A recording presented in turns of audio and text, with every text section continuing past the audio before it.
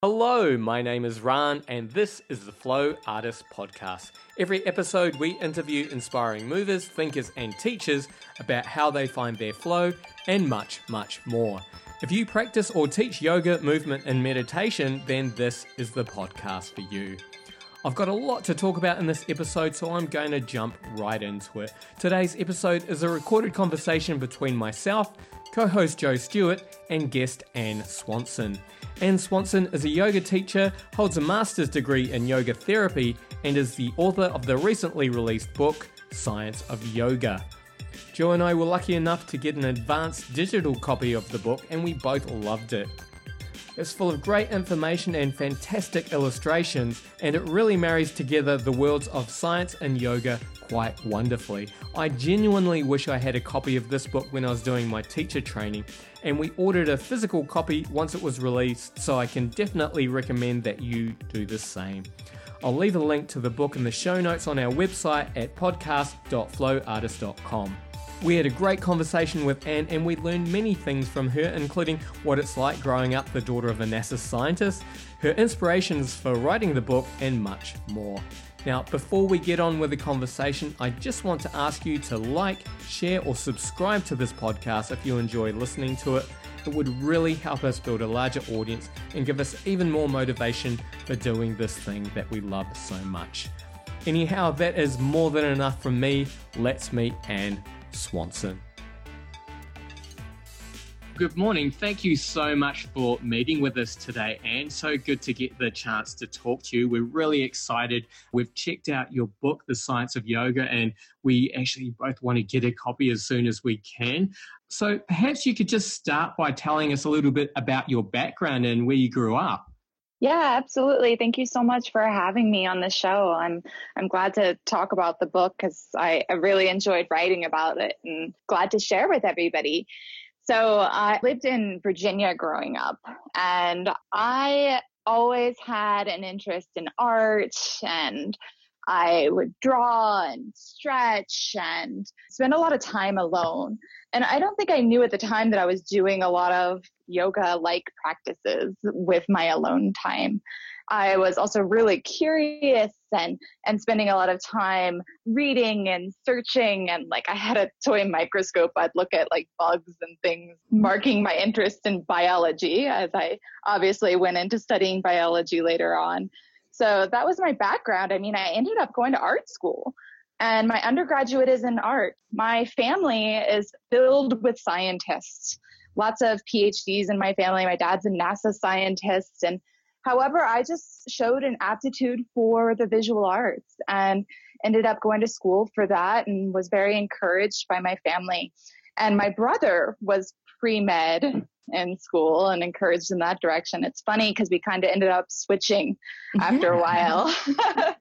After art school, I ended up doing pre-med and studying science and working in a cadaver lab and going in this biology, anatomy, physiology direction. And my brother is now a comedy writer in LA. So. Oh, wow. And so just to wind back a little bit, what was it like growing up the daughter of a NASA scientist? Yeah, I mean, in my household, there was always SAT words on the fridge that we had to incorporate into our dinner conversation. Go ahead and try incorporating lugubrious into your dinner conversation.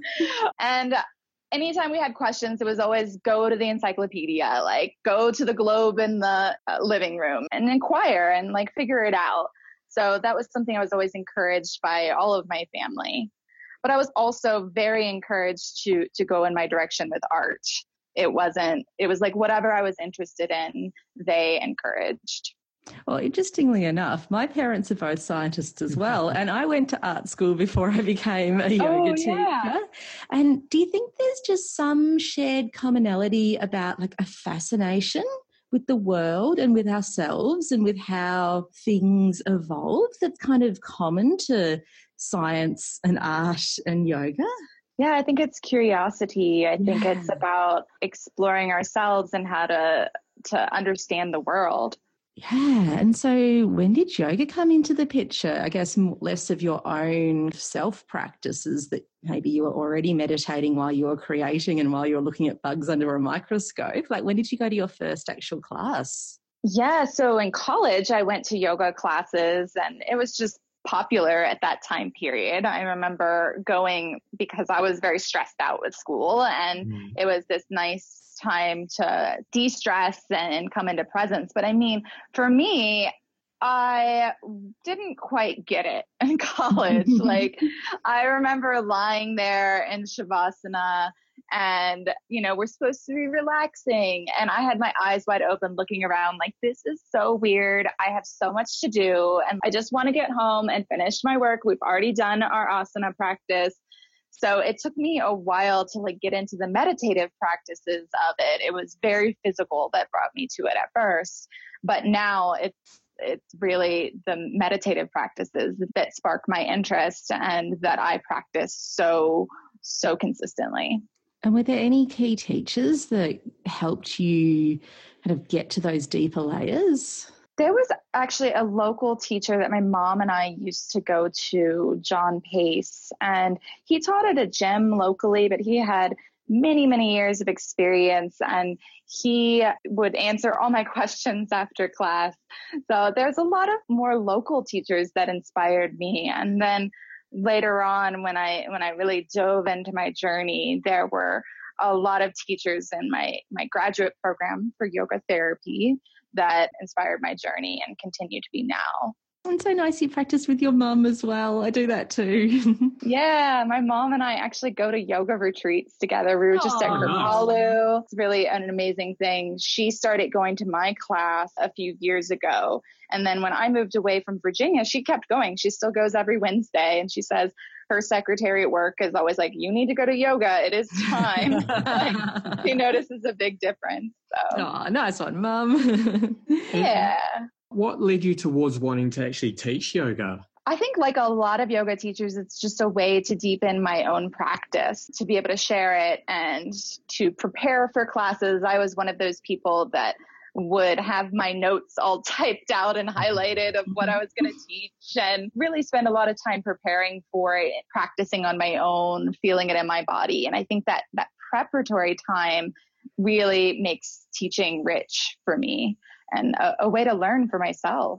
And so you've described yourself as a heart-centered healer and a science nerd, and often we're kind of presented with these as two diametrically opposed points of view. How do you reconcile this within yourself, or is this just who you are? I guess it has been many years of reconciling it, going back and forth. Like when I was in art school, I was very artistic and really in that direction.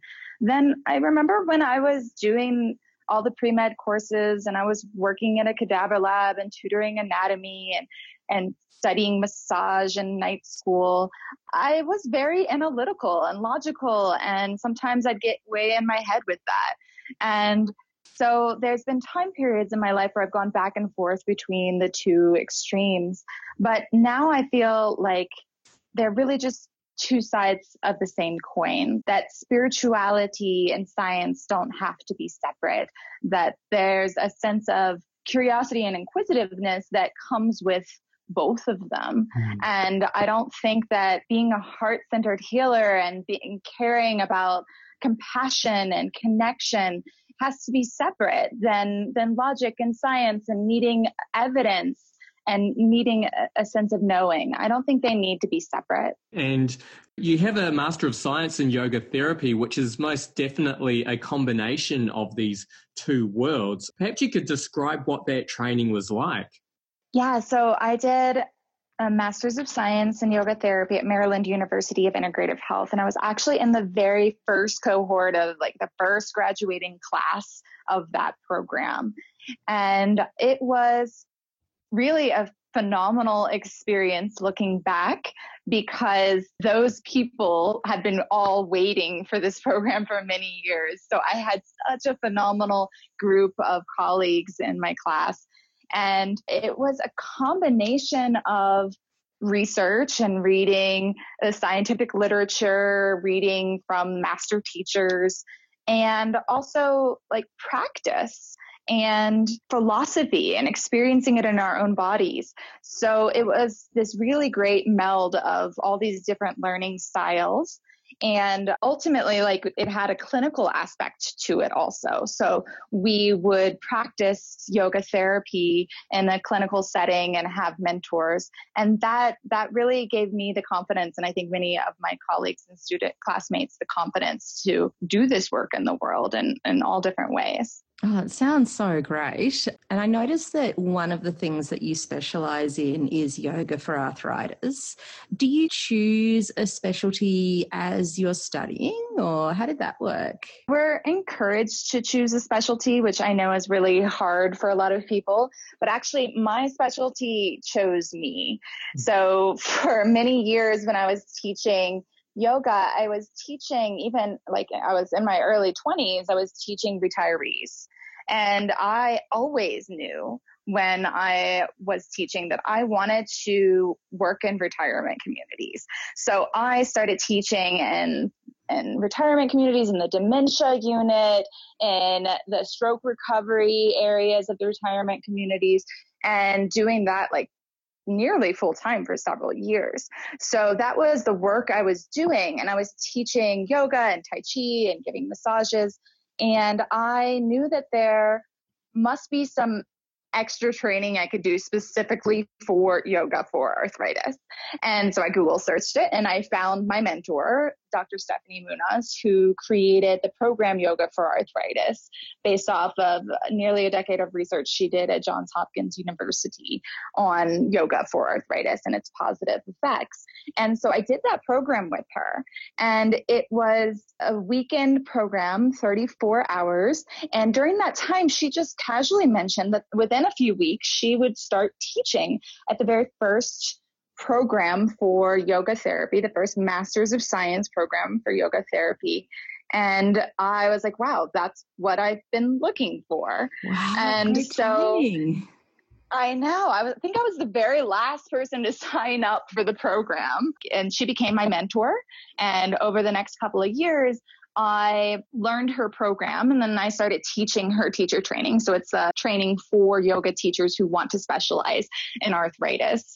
And I started traveling across the U.S. teaching that with her. And now I teach it at Kripalu, a retreat center here in Massachusetts, and a variety of other places. So it's really kind of chose me.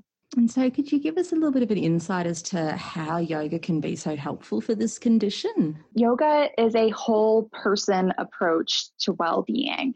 So many people come to yoga for arthritis thinking it's all about modifying the poses to make it more accessible. And it absolutely is. I believe if you can breathe, you can do yoga. So making sure it's accessible and that you can use a chair, use the wall, do things that are safe for your joints, for the longevity and sustainability of your joints. So that physical aspect of it is very important. But there's other aspects of being, as we know with yoga, looking at the koshas or these different qualities and aspects of being, there's deeper aspects like your energy level. Arthritis really affects your energy, and you can change that through breath practices, through meditation practices. Chronic pain really affects your energy. So we can use these tools of yoga to affect our energy.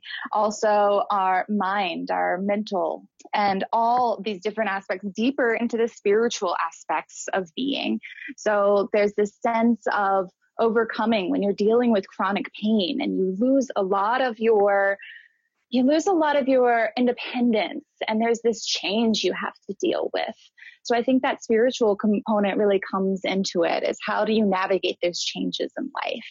So it's really this whole person well-being. Oh, it sounds wonderful. And I'm sure that the people that you work with would so appreciate that whole person perspective.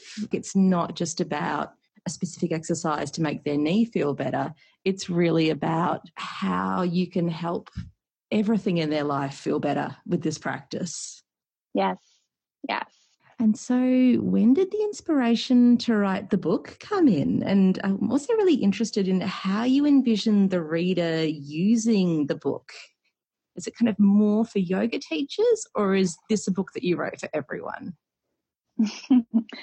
It's interesting you asked the inspiration to write the book, because I kind of had a seed planted in my mind to write a book at a yoga retreat with my mom, actually, with Baxter Bell and Melina Meza. And Melina, both of them have books, really excellent books, Yoga for Healthy Aging. And then Melina has several books of her own. And Melina was encouraging me to start writing a book. And we were brainstorming and just starting to think about that, planting that seed.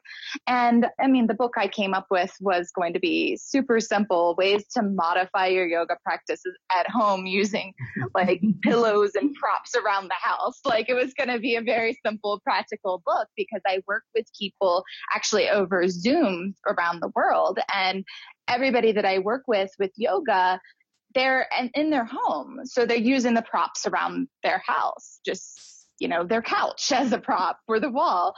So I wanted to make that practical for them. So it was a very simple project I was thinking of. And then, that kind of took the back burner. I was planning it in the back of my head thinking, oh, I'm going to write this book. And then suddenly I got an offer to write a book that, obviously I would never have imagined that I could write this book, which involves a team of designers and illustrators. But Random House, Penguin Random House, DK specifically, they found an article I wrote. An editor read some of my articles, looked at my website, saw that I had studied anatomy and physiology, that I've tutored and taught anatomy and physiology at different levels, and that I have the credentials with my Master of Science in Yoga Therapy to work on this project. They looked at my website and they shot me an email with a proposal. So I didn't really come up with this book, but I really helped shape it. There were things that when they came to me with it, I was like, we need to renegotiate that. It's not all about the poses and it being the perfect angle at the joint, It doesn't work that way. Every body is different. Let's talk about how it's different for everybody. It's not exactly the same. There's no perfect pose. There's no perfect alignment. So we had a lot of discussions like that, and even negotiating what image was on the cover. Originally it was scorpion pose, which I didn't even want to cover in the book. Obviously, as a yoga therapist, I wanted a lot more gentler poses. And so we had a lot of back and forth to get some of these more gentle poses like cat-cow and that sort of thing in the book, and a little more gentle pose on the cover also. So when they sent me the proposal, it's for everybody, but I'd say a very educated, inquisitive yogi. Like, you don't have to know anatomy and physiology. This book talks about it at a very basic level, but you may be interested in it. You know that you can figure it out if you get those basics and you have the images to help you. So it's really for any yoga practitioner who's wondering, like, well, what's really happening beneath my skin and bones? What's really happening in my mind? Wait, my teacher said that if I elongate my exhale, it's going to help me relax. What did she mean by that? Like, what do these claims? Why do I have to have my knee over my ankle? Is that really necessary? These sort of questions that any yoga practitioner, any avid yoga practitioner may have.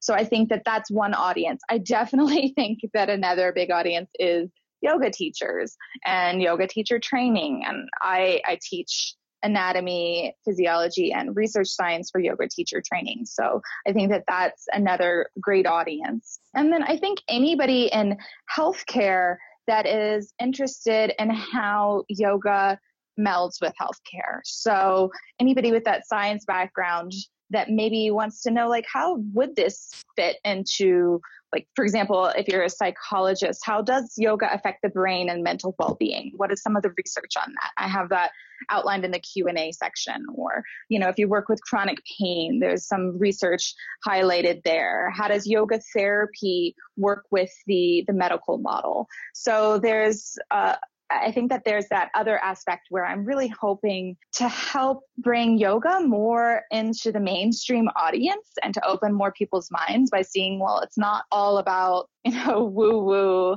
There's evidence to support a lot of these claims, and a lot of it just makes sense. Hello, Ran here, just popping in to let you know about some plans Joe and I have for the very near future. We are planning to launch a Patreon very soon. Now, once we've launched in a couple of weeks, you'll be able to support the podcast for as little as $1 a month. One of the reasons we want to do this is so that we can afford to transcribe our episodes for the deaf and hard of hearing. Now, reliable transcription services can cost as much as $1 a minute, and for an hour-long episode, that's starting to get expensive. Now, we're still working on what rewards we want to offer, so if there's something you'd like from us, let us know. You can email us at podcast@flowartist.com or join the Flow Artist Podcast community on Facebook and drop us a line. We would love to hear from you. Okay, that's all I have for now. Let's get back to our conversation with Anne.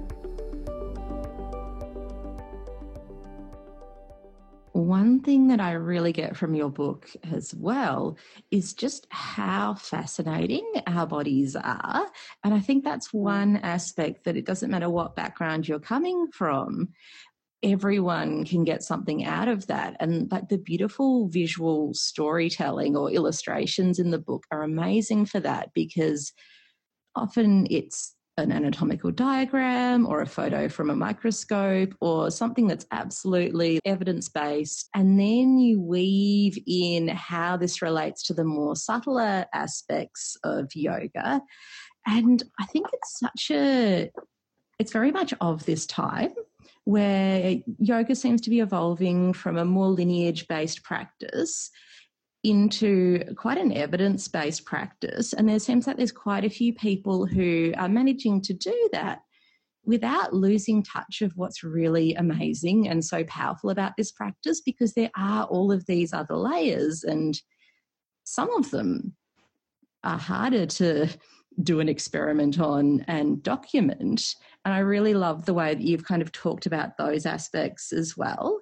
I'm wondering if there were any times where you've seen a practice work, like you've experienced that with the people that you've worked with, but it was actually kind of challenging to find a reference or a study or some kind of documentation of it that felt like you could include it in the book. A lot of the research that is out there for yoga is pretty broad in that it's like this well-rounded yoga practice, including the postures, chanting, meditation, all these aspects of yoga, it helps with relieving pain from arthritis symptoms. And this well-rounded meditation practice, including mindfulness meditation and breath awareness within that, this helps reduce pain and improves gray matter in key areas of the brain, like the hippocampus associated with memory. So it's very like the practices offered in the research are usually pretty broad. They're not like this particular pose helps with this particular condition. Like it just doesn't work that way. It's more like yoga as a whole helps you with anxiety and pain management and balance and fall prevention, right? It's not just one pose. So that was a constant discussion with the publisher, who really wanted it, of course, because wouldn't it be beautiful if we could have a yoga pose and then immediately after say, here's the research that supports this pose for this condition or for this particular, for back pain for this and that. But it's not like that. So a lot of the pose specific comments that I have are more just talking about anatomy and physiology based off of what we understand and how it would help with that. But a lot of the richest information as far as the research is concerned is more broad. I can't say that this specific thing helps with this specific condition. Does that make sense? Mm-hmm. Absolutely. And like you touched on this earlier, everyone is so different. So people might end up with the same condition, but have completely different constitutions and may need completely different things to bring them to that state of balance. I'm wondering if that was another challenge while writing the book, because everyone is so different. You don't want to make it confusing by kind of going too deep into all of these variables, but it is like a real foundation of this practice that everyone has their own practice. Yeah. Absolutely. And I tried to infuse that as much as I could throughout the book, showing that everybody's bone structure is different. And so if your hips are shaped a certain way, you may or may not be able to do a cross-legged seated position in the same way as your neighbor. Like there's some poses you may never be able to do, and that's okay. Or like even just the fact that we all have a different number of muscles and a different number of bones. Some of us, about 30 to 40% of us, have an extra muscle, the psoas minor, and some of us don't.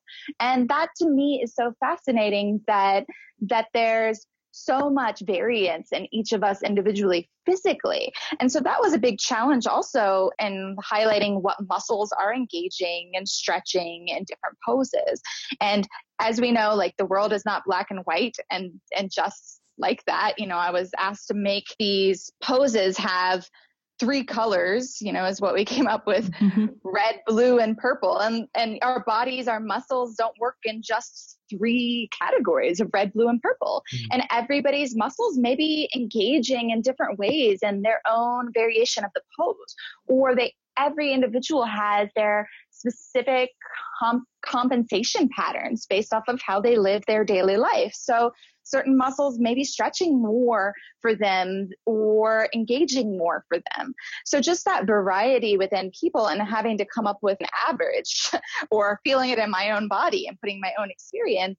And I think there's a fear that for me that people will look at the book and will be like, well, that muscle is the one that's strengthening and that's how it is for everybody. Yeah. When really it depends. It depends on the person. Yeah. Oh, it would have been so challenging. And I really do think that you've done a beautiful job of illustrating the diversity, but also having that commonality. And yeah, I think that the hard work that you have put into expressing yourself in that way absolutely comes through in the book. So that sounds like it was a really challenging aspect of the process. Was there a really fun part of the process? Like, what was your favorite bit creating this project? Oh my gosh. I mean, I went to art school. And so somebody with a background in art who's always looked at the world that way. Whenever I've been teaching anatomy and physiology at massage schools, at yoga teacher training programs, in community college setting, I've always had the textbook ahead of me that I like this picture and I don't like this picture. I kind of wish it was a combination of this picture from this textbook and that picture from that textbook. I've always had opinions of the images and all the textbooks I've taught from. And so being able to finally be like, okay, I like these 3 pictures. Can we combine them and also make it a little bit more like this? And then I'd have the best design and illustration team in the world do it. That was a dream for me as an artist, is being able to like visualize it and conceptualize it and then see it done so beautifully. It must have been so satisfying. And it is absolutely the part of the book that I get the most out of, because I'm a really visual person as well. And I share that fascination with anatomy, but I have so many anatomy books that I actually haven't read. I've dipped into it. I've got brain overload and I've had to just kind of put it down for a while. But I feel like with your book, it's just such a visual pleasure and a really clear illustration. I think it's just the best way to explain some really complex processes in the body. You don't have to have a knowledge of all of the Latin names of all the muscles and the bones to understand if you've just got that amazing illustration that shows you. I really loved as well how you put an intention at the start of the book. Would you like to take us through your intention for the book? Yeah, absolutely. I have it right here in my foreword, which, you know, my foreword is pretty simple. It's 2 pages, but I really feel like it sets my intention and tone for the book.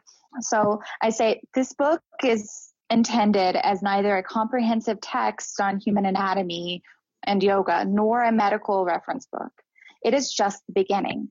My intention is for this material to spark more curiosity and discussion about the science of yoga and lead to more inspired yoga practitioners and professionals, more rigorous research, more public policies that encourage yoga in schools and healthcare, and ultimately more accessibility and acceptance. Beautiful. Yeah, such a great message. I'm just wondering, like, did you encounter any resistance or any negativity along the way from people who prefer to see yoga as being more of a mystical practice rather than something that's scientifically quantifiable? I think that I will encounter that resistance. I think, though, if somebody makes the claim, that my book is just all about the physical, then they're really missing the main point of the book.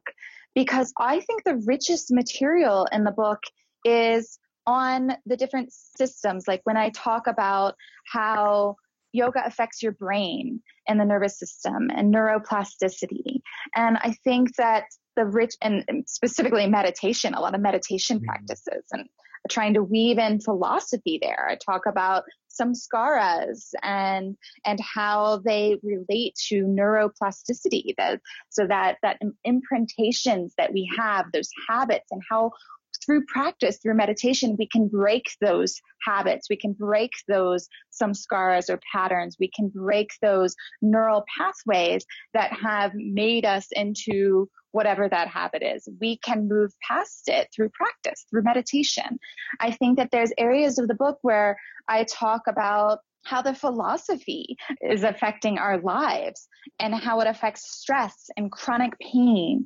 And one of my favorite sections of the book is actually on some of the research on spiritual practices and how there's this doctor, Dr. Andrew Newberg, who puts people in MRI brain scans, and he has them go into deep meditative states and higher meditative states, not just, I'm noticing my breath, but like, I'm going into samadhi. He has these monks and practice yogis go into these higher meditative states and then looks at the patterns of their brains in these states.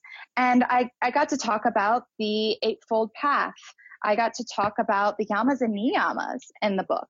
So I think that there's so much richness that I really intentionally wove into the book that's not just about, everything has to be evidence-based. I think it's nice for things to be evidence-informed, where I have this base knowledge of science and the way things work in our current state of knowledge, but I also have this openness and inquisitiveness to the mystery, to the unknown. Will we ever know what it is to go into samadhi? I mean, even if we have brain scans of it, I think there's always going to be so much mystery to these states. And I really hope that people can see that the book offers both the evidence and the science, and also an openness to something more, to those spiritual states, to the deep, rich philosophy that yoga offers.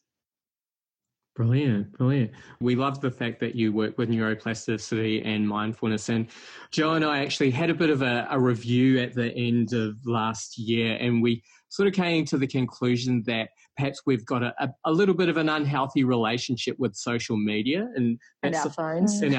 And it's something perhaps we want to change in a small way. And we've decided to introduce certain little steps, such as not looking at our phones first thing in the morning or not looking at them last thing at night and that sort of thing. But we were wondering if you had any small tips that might incorporate neuroplasticity to help out with adjusting to new habits. Well, specifically with the phone one, I've been dealing with that one too.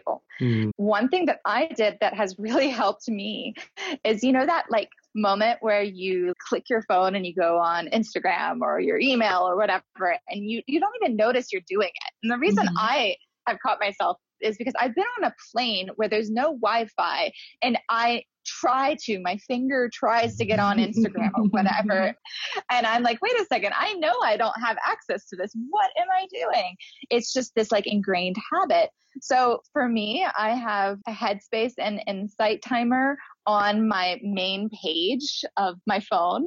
And when I have an urge to look, instead of going to Instagram or Facebook, which I have to scroll several pages to get to, I click on Headspace and I do a 3-minute meditation. Yeah, make it that one little bit harder for you to get to and make the more kind of productive option the first thing you see. Yes. But I'm definitely working on that one too. I think we all are. And it's very important that we do, because we have to stay connected to that humanity and the people next to us at the, dentist office waiting area. Like there's somebody there that we could smile at or talk to and not just be staring at our phones. It is a challenge as well, because no doubt having a new book out, you actually need to put some time into social media and into being on your phone. So it's not like you can just switch your phone off and just be like, right, I'm deleting this app, I'm out, I'm going to read a book instead. It's about finding that balance of like, okay, I do need to put a certain amount of time and energy into this, but I want that to be a choice rather than just a default. Yes, definitely. And for me, I think something I'm trying to do is limit so that I just look at it certain times in the day. So maybe not right in the morning in bed would be the ideal, but like right in the morning, look at it once when I'm standing after I've had my cup of tea or whatever my routine may be that day. And then around lunchtime and maybe 2 times in the afternoon, because I do need to be around it a little bit more, but like limiting the number of times is really helpful. Yeah, making it intentional. We loved the section in your book where you talk about the nervous system, and it mentions mudras and how they can help develop brain areas linked with sensory acuity and fine motor skills. Would you like to take us into that with a little bit more detail? Absolutely. So mudras, in this case, we're talking about hand mudras or positions of the hand designed to bring certain qualities. So our fingers, the tips of our fingers specifically, have so many sensory nerve endings. So take a moment, actually just feel the tips of your fingers. Feel it in your right hand. Go ahead and feel the whole palm of your right hand. And then the tips of your fingers in your right hand. And then your left hand, the whole palm. And the tips of your fingers of the left hand. And then the right hand once again, along with the tips of the fingers and the left hand. Now touch your thumb on your right hand, touch your thumb to your first finger, your pointer finger. And then open it up, touch your thumb to your second finger. And open it up. Feel that point of contact as you touch your thumb to your ring finger. And open it up. And feel that point of contact when you touch your thumb to your pinky. And open it up. Now just feel all the fingertips that you just touched. The vibrations, the flows, all the sensations in your right hand. All those sensations are always there. We just don't notice them. They're always present. Our mind is just elsewhere. And so I find coming to the hands in specific is this great way to dive into the body. Because there's so many sensory nerve endings in that area. And it's a great way to shift from being in your head to being in your body and in the present moment. And that's a practice that will definitely change your brain. And it's a practice that you can do anytime, anywhere without anybody noticing. Yeah, so powerful. And I'm actually thinking how interesting that my brain went to that right after the phone question. And maybe this would be an interesting strategy for me when I find myself reaching for my phone with my fingertips instead to take a mudra and to take a moment. Yeah, that was fantastic. I think we probably both went a bit quiet for a second there because we were both... You were just thinking about our fingers. Yeah. I wonder if just even touching your thumb to your phone, if that could be a mindfulness act. Like when you feel that happening, if you could feel your thumb or your pointer finger touching your phone, if that brings you into your body and able to be like, wait, what am I doing here? Instead of that automatic, and then coming to the mudra instead. Yeah. And so I've seen you mention that your favorite part of the book is actually the question and answer section. I'd love to know how you compiled your questions And one question that we found in the book that we'd love to ask you about is the one about what's actually happening when you feel your joints pop. That question is one I had when I first started practicing yoga, because I'm one of those people just pops and all the time. And then I get from my students all the time. And actually, we didn't fully know until a few years back, like fairly recently, what is exactly happening. We always knew it had to do with gases in the joint. But we thought that, and I think that most people think that it's a bubble popping. That's what the sound is, because it sounds similar to a bubble popping. But actually, we've seen in MRIs, like slow motion video, you can look them up on YouTube, of the joints up close. And what happens when you either like pull the joint or you press it is that the space in the joint is increased, which lowers the pressure. And when the pressure is lowered, there's these gases that are in your synovial fluid. So the synovial fluid is in there to help cushion in the joint. And it's kind of this viscous fluid that's filled with dissolved gases like CO2. And those gases, when the pressure is lowered in that joint cavity, the dissolved gases undissolve. So they become less soluble and they turn into a bubble. So they undissolve, so they were in a liquid format, and they turn into a bubble. So the popping sound is actually them turning into a bubble. And the reason you can't pop again, usually it's about 20 minutes, is because that bubble has to then slowly redissolve back into the synovial fluid. So interesting. And so knowing that that's what's happening in a joint, how does that put us on the point of view that it destabilizes your joints to continually pop them? Like people who say crack their knuckles. Yeah, actually, there has been research that, because people are always like, oh, it causes arthritis if you pop your knuckles. And there's been some research, not a lot, but what they find is that it doesn't seem to cause arthritis. There's no evidence to support that old wives' tale. It does kind of make that joint a little bit more like bigger. That part of it can be true. If you pop like one hand, the joint area could get a little bigger, but there seems to be no specific like issues that it causes. There was actually a guy, Dr. Unger, who won the Ig Nobel Prize, which is like a spoof of the Nobel Prizes. And he won it for 50 years. He popped the joints of one knuckle, but not the other knuckle. And he kept data of it. And he found that he did not get arthritis in either hand. Now, of course, that is a very small sample size. N equals 1. We can't really make any conclusions based off of that. But it doesn't seem to cause arthritis or have any issues. So like if you're one of those people that pops in a yoga pose, or, you feel like when you roll your shoulder or neck, it pops a little, that's fine. Now, one of the issues, though, is sometimes when we pop, if I move my ankle in a certain way, it just pops, pops, pops. And I don't have to wait 20 minutes for it to redissolve. And so what's basically happening there is not what I described before. That has nothing to do with the gas in the joint. That actually has to do with ligaments or joint structures like tendons rubbing against bony landmarks, little areas of bone that stick out. And you can imagine that if you continually do that kind of motion, like some people habitually do it with their hip, kind of like moving in a weird way, and it just pop, pop, pop. And it's like a habit there, that would destabilize the joint, because it's going to be scraping against the ligament and wear it over time, for example. So you don't want to just like intentionally sit there and pop it like a habit like that.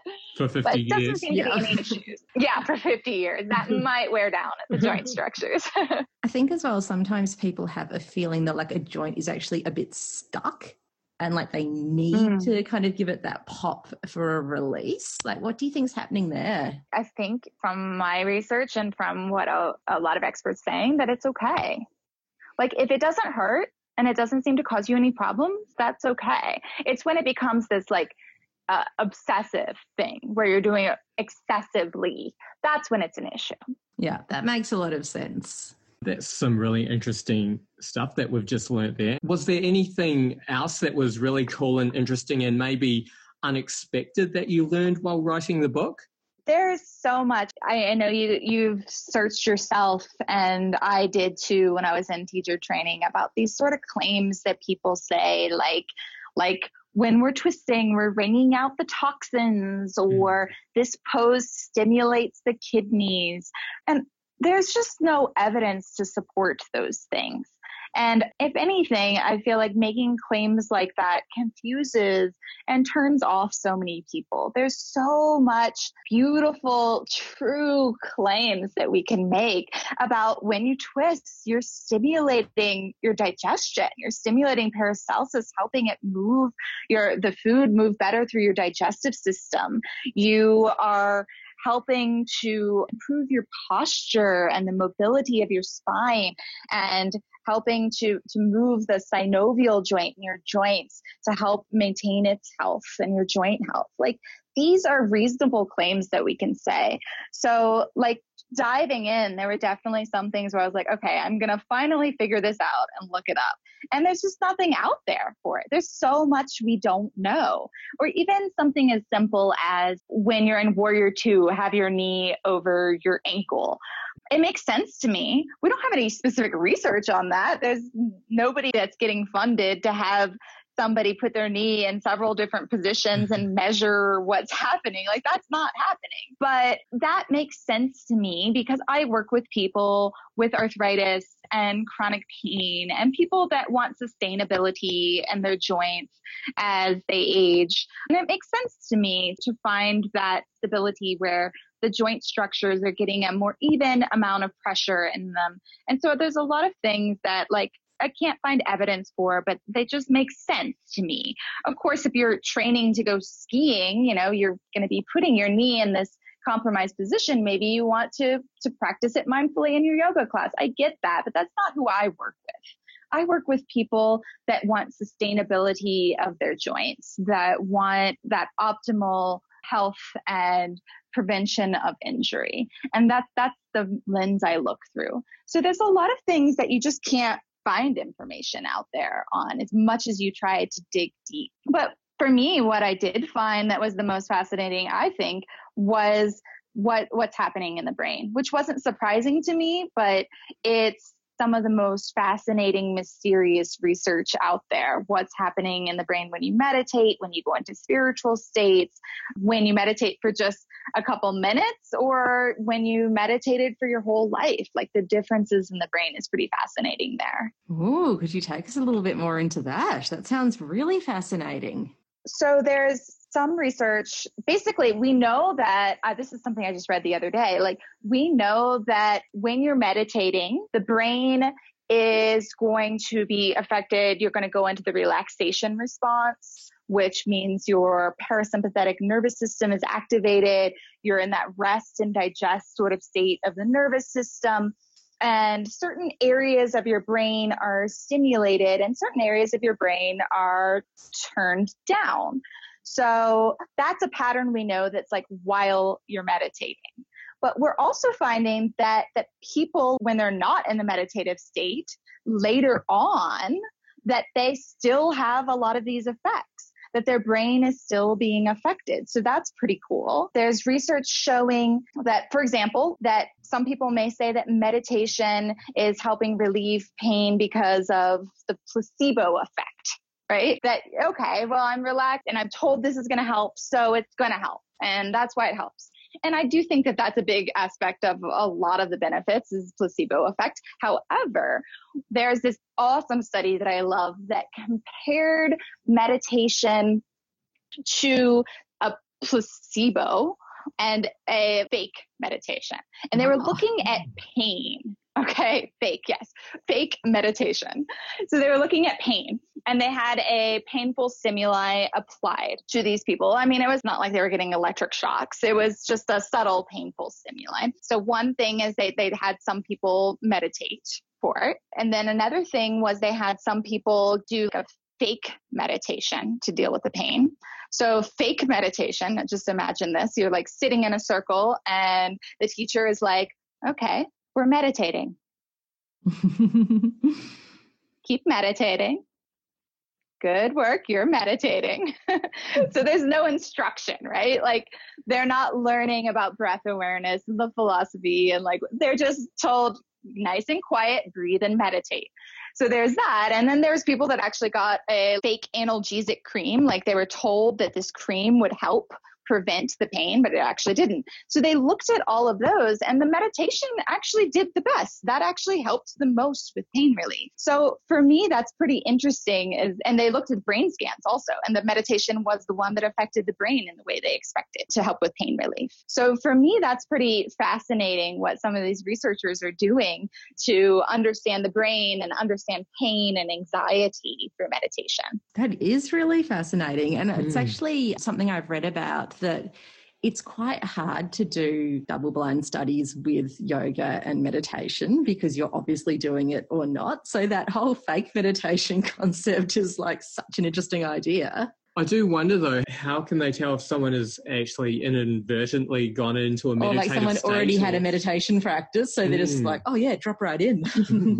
Yeah, no, they totally did not have people that already knew how to meditate in that group. Things up. But I did want to just say that I think it's a great book, and a lot of yoga teachers or yoga enthusiasts probably don't have the time, the inclination, or the training to read all the scientific evidence that's out there. So it's really great that you're making it so much more accessible and in a really beautiful, friendly way. So as I said, we're really excited to get a hard copy of this book. Can't wait. I was just wondering if there's anything else about the book you'd like to share before we close off.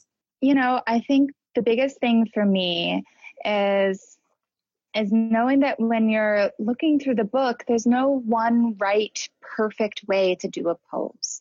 It was a back and forth between me and the design team.